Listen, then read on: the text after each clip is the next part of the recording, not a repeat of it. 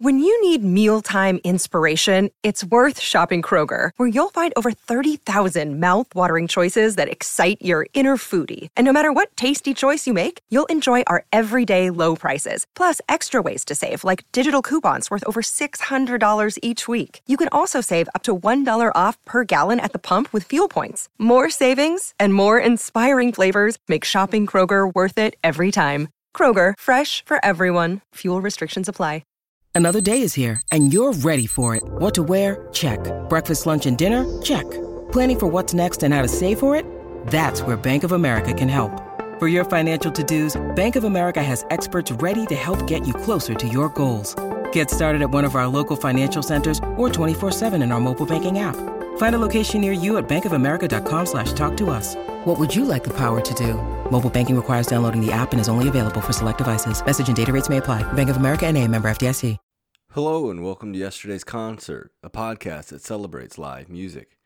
My name is Lance Ingram, and in this episode we're doing things a little differently. For some listeners, you may have heard in interviews that Mrs. Yesterday's Concert was pregnant. Well, little baby Yesterday's Concert decided to come 2 weeks early, catching Daddy Yesterday's Concert completely off guard and unprepared with a new episode for this week. So instead of pushing out a new episode, we're going to share one of my other podcasts, Jam Journals, which is what Yesterday's Concert started as anyway. So next week we'll return to our interview format. We're going to have the guest, the Rubin Brothers, with discussing their new album. And in the weeks coming, we have Devin Gaffilian, Opus Fink, Night Beats, and several others that we've already pre-recorded prior to Baby Yesterday's Concert making her grand appearance 2 weeks early.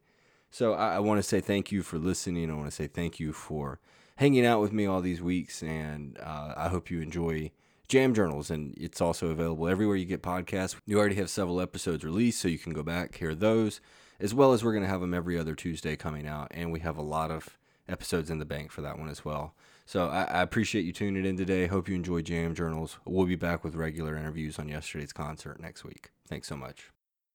Jam Journals is a proud partner of Yesterday's Concert podcast and member of the Pantheon Podcast Network. Screaming from the depths of my belly, I let out a primal howl at the full moon. My skin was irritated from the abuse of the sun, and my body was weak from the lack of nourishment. Even if I wanted to seek restoration, there was no way out. First one's in and doomed to be the last one's out. We were rock and roll Marines. Putting my back into the rail, I turned around to survey the scene behind me. A wall of people blockaded me. This should have been a living hell. Instead, it was one of the best days of my life. As far as the eye could see were smiling faces. There'd be no leaving at this point. Even if there was a tiny part of me that wanted out, I'd have to wait another 90 minutes. But at this point, what was another 90 minutes? For more than 10 hours we'd been in this spot. We'd seen the masses grow behind us little by little. With each artist that took the stage, a little surge of warm bodies crowded us further. Before the gates opened at noon, we were in line. And once we were scanned through, we hadn't left the spot. We had a higher calling. We hadn't eaten since breakfast, and we hadn't peed since late afternoon. Despite meeting some fellow rail riding cuties, we weren't holding down these spots through the sun, exhaustion, and dehydration for a couple of cuties. No, we were doing it for the music. It was a top-tier hippie jam band bill. From Act 1 to the headliner, there were no bumps in our road. This is what we were built for. No matter the detrimental cost to our bodies, we were just a couple of young, dumb kids fueled by rock and roll.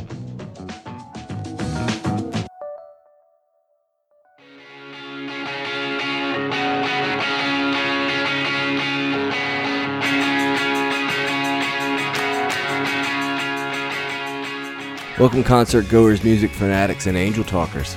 My name is Lance Ingram, and this episode of Jam Journal, we open the pages to May 4th, 2008. Grab your earplugs as we go to the Beale Street Music Festival in Memphis, Tennessee for the Black Crowes.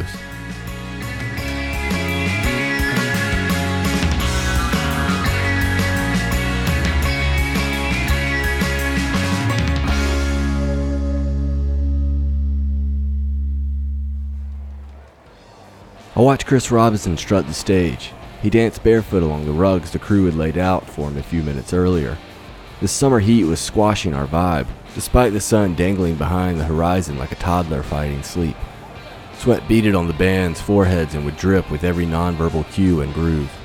Chris's brother Rich stood stoically in the corner playing his guitar. He dared not smile or show an ounce of enjoyment.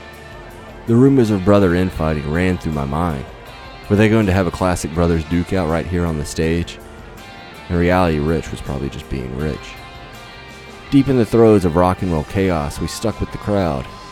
Bonded together, shoulder to shoulder. There wasn't much room to breathe. Sarah, my poor girlfriend, and all of her 5'3" bite-sized height, was completely shut out. There wasn't anything we could do for her this close. "Hey, why don't we go sit on that hill so you can see?" I shouted over the music. "It'd be fine if this tall guy would move," she replied. There was no point standing this close if she couldn't see the stage. Besides, reality was, we weren't feeling it. The show was mediocre at best. If I was going to sacrifice my body to the rock guys, I'd like for the performance to be a little more engaging. Aside from Chris, none of the band showed any charisma. The songs weren't bad, they just weren't translating with the audience. Sarah and I finally ditched the crowd and plopped down on the grass hill behind the back of the venue. The downtown Jackson, Mississippi Street Festival, Jubilee Jam, had a decent turnout for the Crows. Our town's classic rock station did a decent job of keeping the band's music in rotation.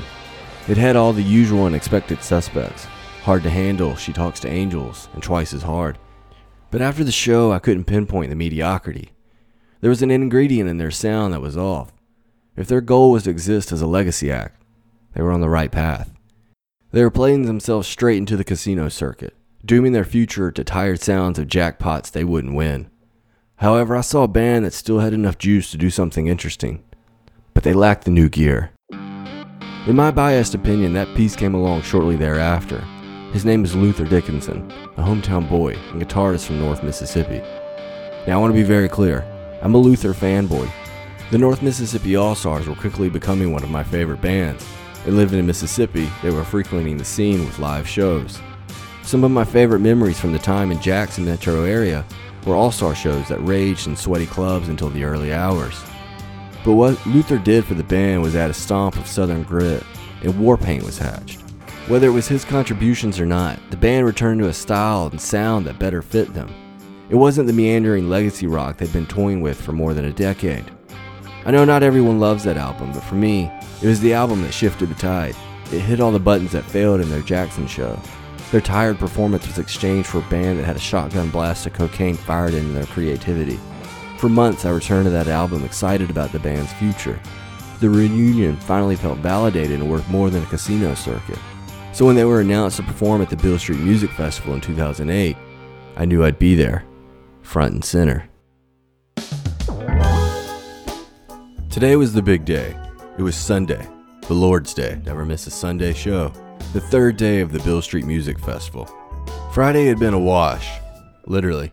Multiple performances were canceled after a thunderstorm wrecked the grounds. Saturday rebounded with Guitar Royalty and Buddy Guy and Santana, plus some early favorites like The Wigs, Backdoor Slam, and John Butler Trio. But Sunday was our big day. Not only was it, in our opinion, the strongest day, but it was also the day our stars aligned. Every artist we wanted to see was on the same stage. From the moment the gates opened till they closed that night, everything was right on one central location. "Dude, you know what we should do?" my friend Joel asked. "Lay it on me, man," I replied. "We should get to the festival before the gates open and run to the Black Crow stage so we can get front row. We're gonna be at the stage all day, so why not just hold down on the rail?" "Joel, you beautiful genius, you." So we did exactly that. We lined up about an hour before the gates opened around noon, and when the gates did open, chaos and pandemonium. The mad dash rushed to the stages. People were trampled, gore and guts spilled onto the streets. Patrons screamed for mercy as the ravaging fans took over the entrance to find their golden spot. Except none of that happened. The gates opened in quiet fashion. People were courteous. "Oh, my dear boy, I do apologize. I believe I've accidentally bumped you in line. Forgive me, please." Instead of a mad dash to the stage, the few dozen people who waited at the gate all entered peacefully. Most didn't even run to a stage, but we took no chances. Joel saw a center spot, and we made our run. But there was something about the spot that we hadn't expected. There were two other people who were already waiting there and holding down the rail. Two cuties. With their backs to the rail, they sat basking in the summer sun. Joel and I were instantly smitten. "Hey, who are y'all trying to see today?" I asked as we sat down next to them. "We're actually here for everybody on the stage. We're staying all the way through the Black Crows," one of them replied. It was completely reactionary. I don't even remember doing it, but Joel tells me I dropped to one knee and proposed right on the spot. I was completely blackout in love. I had to have her in my life. Okay, so that didn't happen either. But Joel and I saw our opportunity to get to know these two cuties. We'd learned their names were Caitlin and Heather. Caitlin was a hippie chick with a nose ring. She was the same height as Joel and had long, wavy brown hair. Joel fell for her. Heather was a short, petite girl in a sundress with a cute smile. I fell for her. Dude, I'm all about Heather, I told Joel. Dude, I'm all about Caitlin, he replied. Then it was set. There'd be no stepping on each toes or one-upmanship. Today was shaping up to be the perfect day. The day's first act was Pete Francis, the former singer of Dispatch. It was a singer-songwriter kind of show, a chill start to the day. He was the only act we walked in unfamiliar with, but when we walked away fans. I even bought his newest solo album when I got home. The second act was Michael Franti and Spearhead. In retrospect, this is one of those artists you can't understand how you ever tolerated. Put your hands up. I got nothing against the guy, but the only rationale I can propose was that it was peak jam band stoner phase for me, and he fully lived up to the hype. The third act was Umphrey's McGee. Like I said, peak jam band phase. It was my first time seeing the group. They were standouts of the jam band scene at the time, and I was fully into their proggy jam metal fusion. This one gave me a nice dose of jam band cred. The fourth act was OAR, the final act before the Crows. Sadly, OAR was a band that I really enjoyed at the time. They were a pure frat boy jam band imitation Dave Matthews Band. They were the Great Value brand of every jam band to come out of the 90s, and the crowd reflected it. What had been a day of dirty heads smoking J's and vibing to the music turned into a surge of Kappa Alpha and Delta Gamma. We were crushed against the barrier and soaked from spilled beer. But the most disappointing part was, the band absolutely sucked. And this was at a time when I couldn't even fathom a bad performance. It was one of the stalest, blandest shows I've ever seen. Where I jammed a crazy game of poker heading into that weekend, I refused to ever listen to them again after that. It was so bad that it literally ruined their music to me. And honestly, thank God, it was a Sunday miracle. During OAR, Joel and I did our best to give Heather and Caitlin some safe space. It wasn't even the gentlemanly thing to do. It was absolute chaos in the pit. Bodies were squeezed in and kept pouring. People pushed to the front with zero regard. We'd gotten to know the girls pretty good by this time. We danced, grooved, and between sets we'd laugh and joke. I didn't know what to expect, but I'm pretty sure I was in love. However, I was worried my love would come to an end during OAR. That set pushed us to our limits. The claustrophobia began to grab me. I feared what the headliner would be like if this was the subheader. Dude, I'm not sure I can do any more of this, I told Joel. Hang tight, man. Maybe it'll get better. Let's ride it a little longer. If there's anything to be learned, Joel knows best. Like clockwork, as the final notes of OAR hit the speakers, the frat boys dispersed, and the vibe returned, along with the bliss of our time with Heather and Caitlin. By this point, it's 8 or 9 o'clock at night. We'd been out there since around 11 a.m.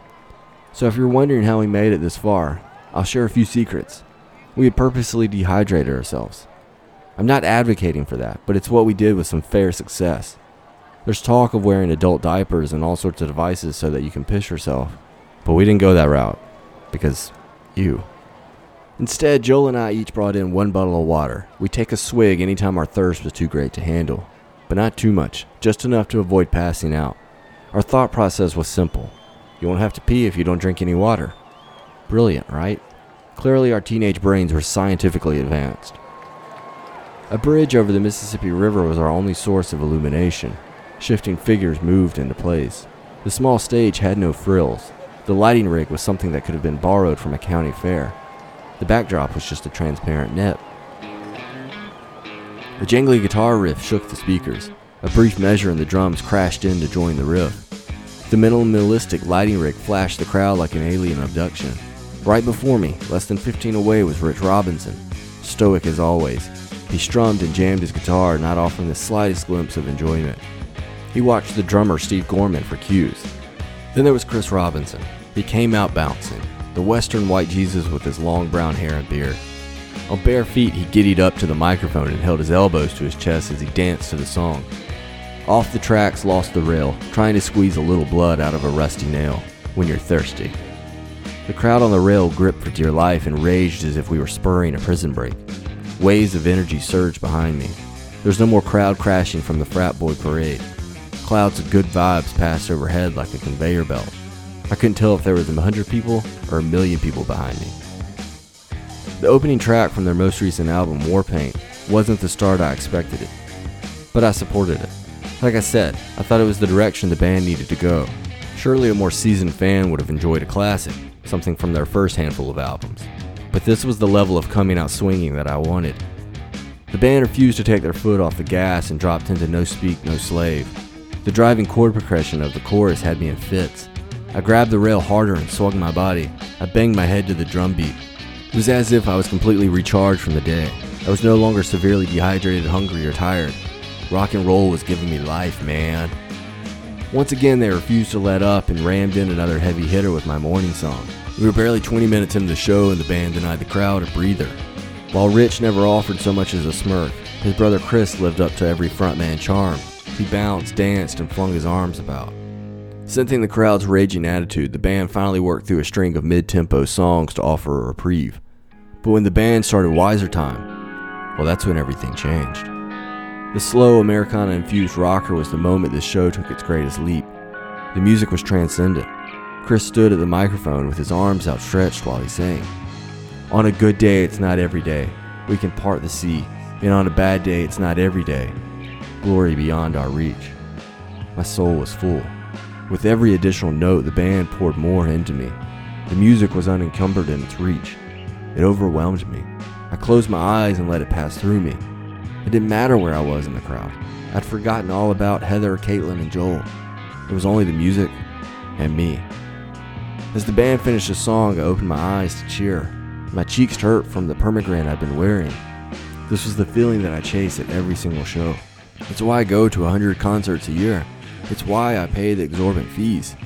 This is why I do it. I grabbed Joel by the shoulders and hugged him.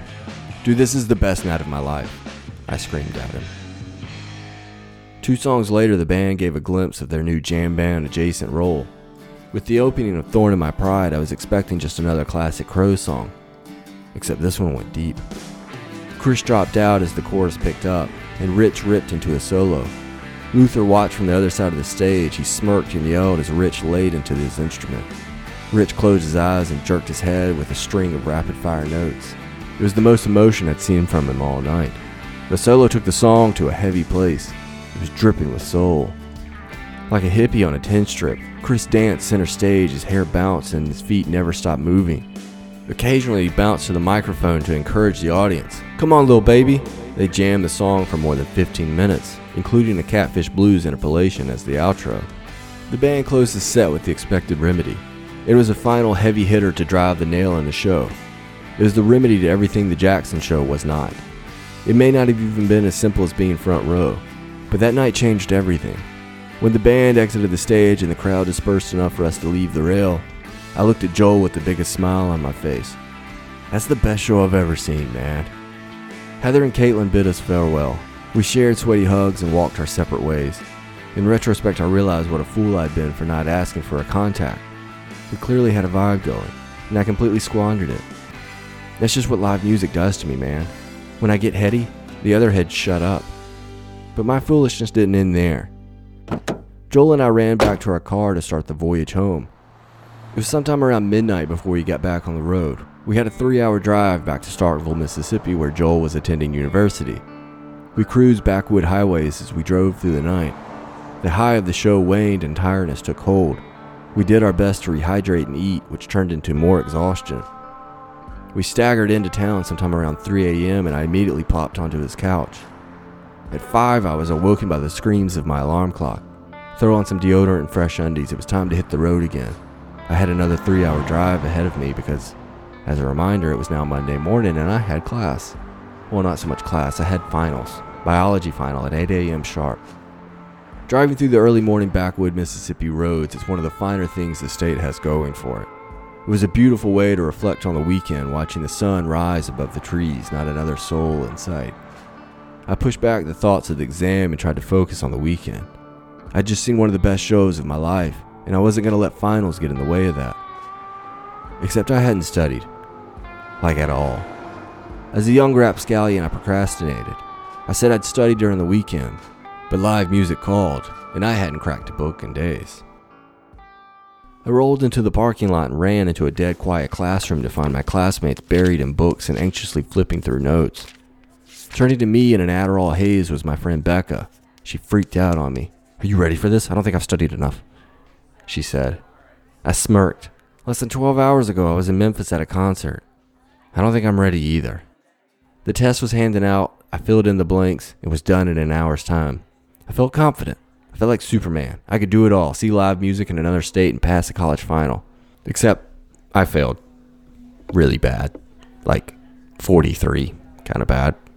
But, oh well. I saw one of the best shows of my life, and that makes it all better. More than a decade removed from that exhausting and wonderful day, I'm not a Black Crowes fan anymore. To say I'm not a fan anymore isn't even underselling it. I actively dislike the band. Leaving the show that night, I was riding a high, unlike anything I'd ever experienced. In past episodes, I've belabored people who walk away from the show saying, "Best concert ever." I won't rehash my argument, but I will admit that I was a fool hypocrite. For weeks following the show, it was all I could think about. There wasn't anything else in the way to move on to. It latched onto my brain, and I scrolled through photos over and over again. With every concert plan I made, the back of my mind was always, "Yeah, but it won't be as good as the Crowes, man." It literally took a Beatle to dethrone it as my top show. But even after seeing Paul McCartney, that Black Crowes show held a special spot in my heart. I couldn't get away from the feelings it evoked. Even to this day, the nostalgia surrounding those emotions hasn't diminished. I still get that sentiment. Perhaps it was the accumulation of the day's events, the cute girls, the stacked lineup, and the surrounding story. Who knows? But despite how I feel towards that particular show, my opinion of the Crowes couldn't be further from that. It's been years since I've willingly listened to the group. Despite the show's favored place in my heart, I've passed on multiple opportunities to see them again. That show can never be topped, and I'd never have another experience like that. So why try? A few years later, Black Crowes drummer Steve Gorman released his autobiography, which contained brutal stories of cruelty by the Robinson brothers. The heartlessness and infighting weren't new to the band's story, but the first-hand accounts left me disgusted. My relationship with the Black Crowes has been nothing short of a roller coaster. But the one thing I know is that show in May of 2008 will always hold a special place in my heart. Nothing can change that experience.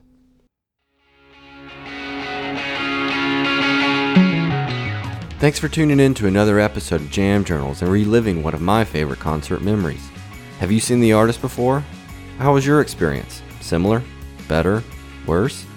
Let us know on social media at Yesterday's Concert. We're on all the channels, Facebook, Twitter, Instagram, and even TikTok. Give us a shout or shoot us an email at info@yesterdaysconcert.com. Until next time, give us a review on Apple Podcasts and check us out at yesterdaysconcert.com. And don't forget, take care of your shoes.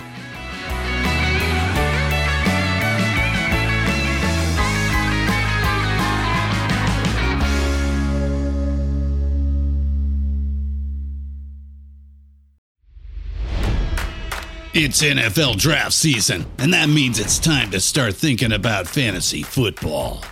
FantasyPoints.com features industry-leading experts and prognosticators using proprietary hand-charted data to help you score more fantasy points. FantasyPoints.com is the place to go for whatever kind of fantasy football you play. Whether you play fantasy football, daily fantasy sports, or do a little bit of everything, Fantasy Points has the meticulously researched content to guide you to victory. And why wait for the fall? Fantasy Points also covers the new spring football league, the UFL.